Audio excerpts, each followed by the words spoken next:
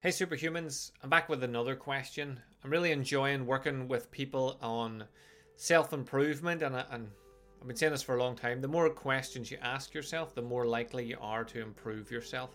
So this time we want to ask what stresses us out. So what stresses me out? Think about it, break it down, look at it.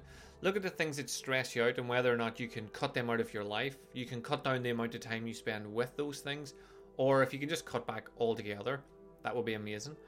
And ask yourself why it stresses you out. So what stresses me out and why does it do it? Maybe it stresses me out because I have no control over it. Maybe it's because I've been telling the same person to do the same thing over and over again to help them and they're just not taking the advice. So maybe I realize that they don't want my advice and I'm wasting my own time here. So look at what stresses you out and why. And then the next question, I suppose, would be what relaxes me. It's all well and good knowing what stresses you out, but knowing what relaxes you gives you an opportunity to make changes. So what relaxes me and why? So meditation, why? It switches me off. I take time out for myself. I'm quiet. I'm focused breathing. There's no stress in it.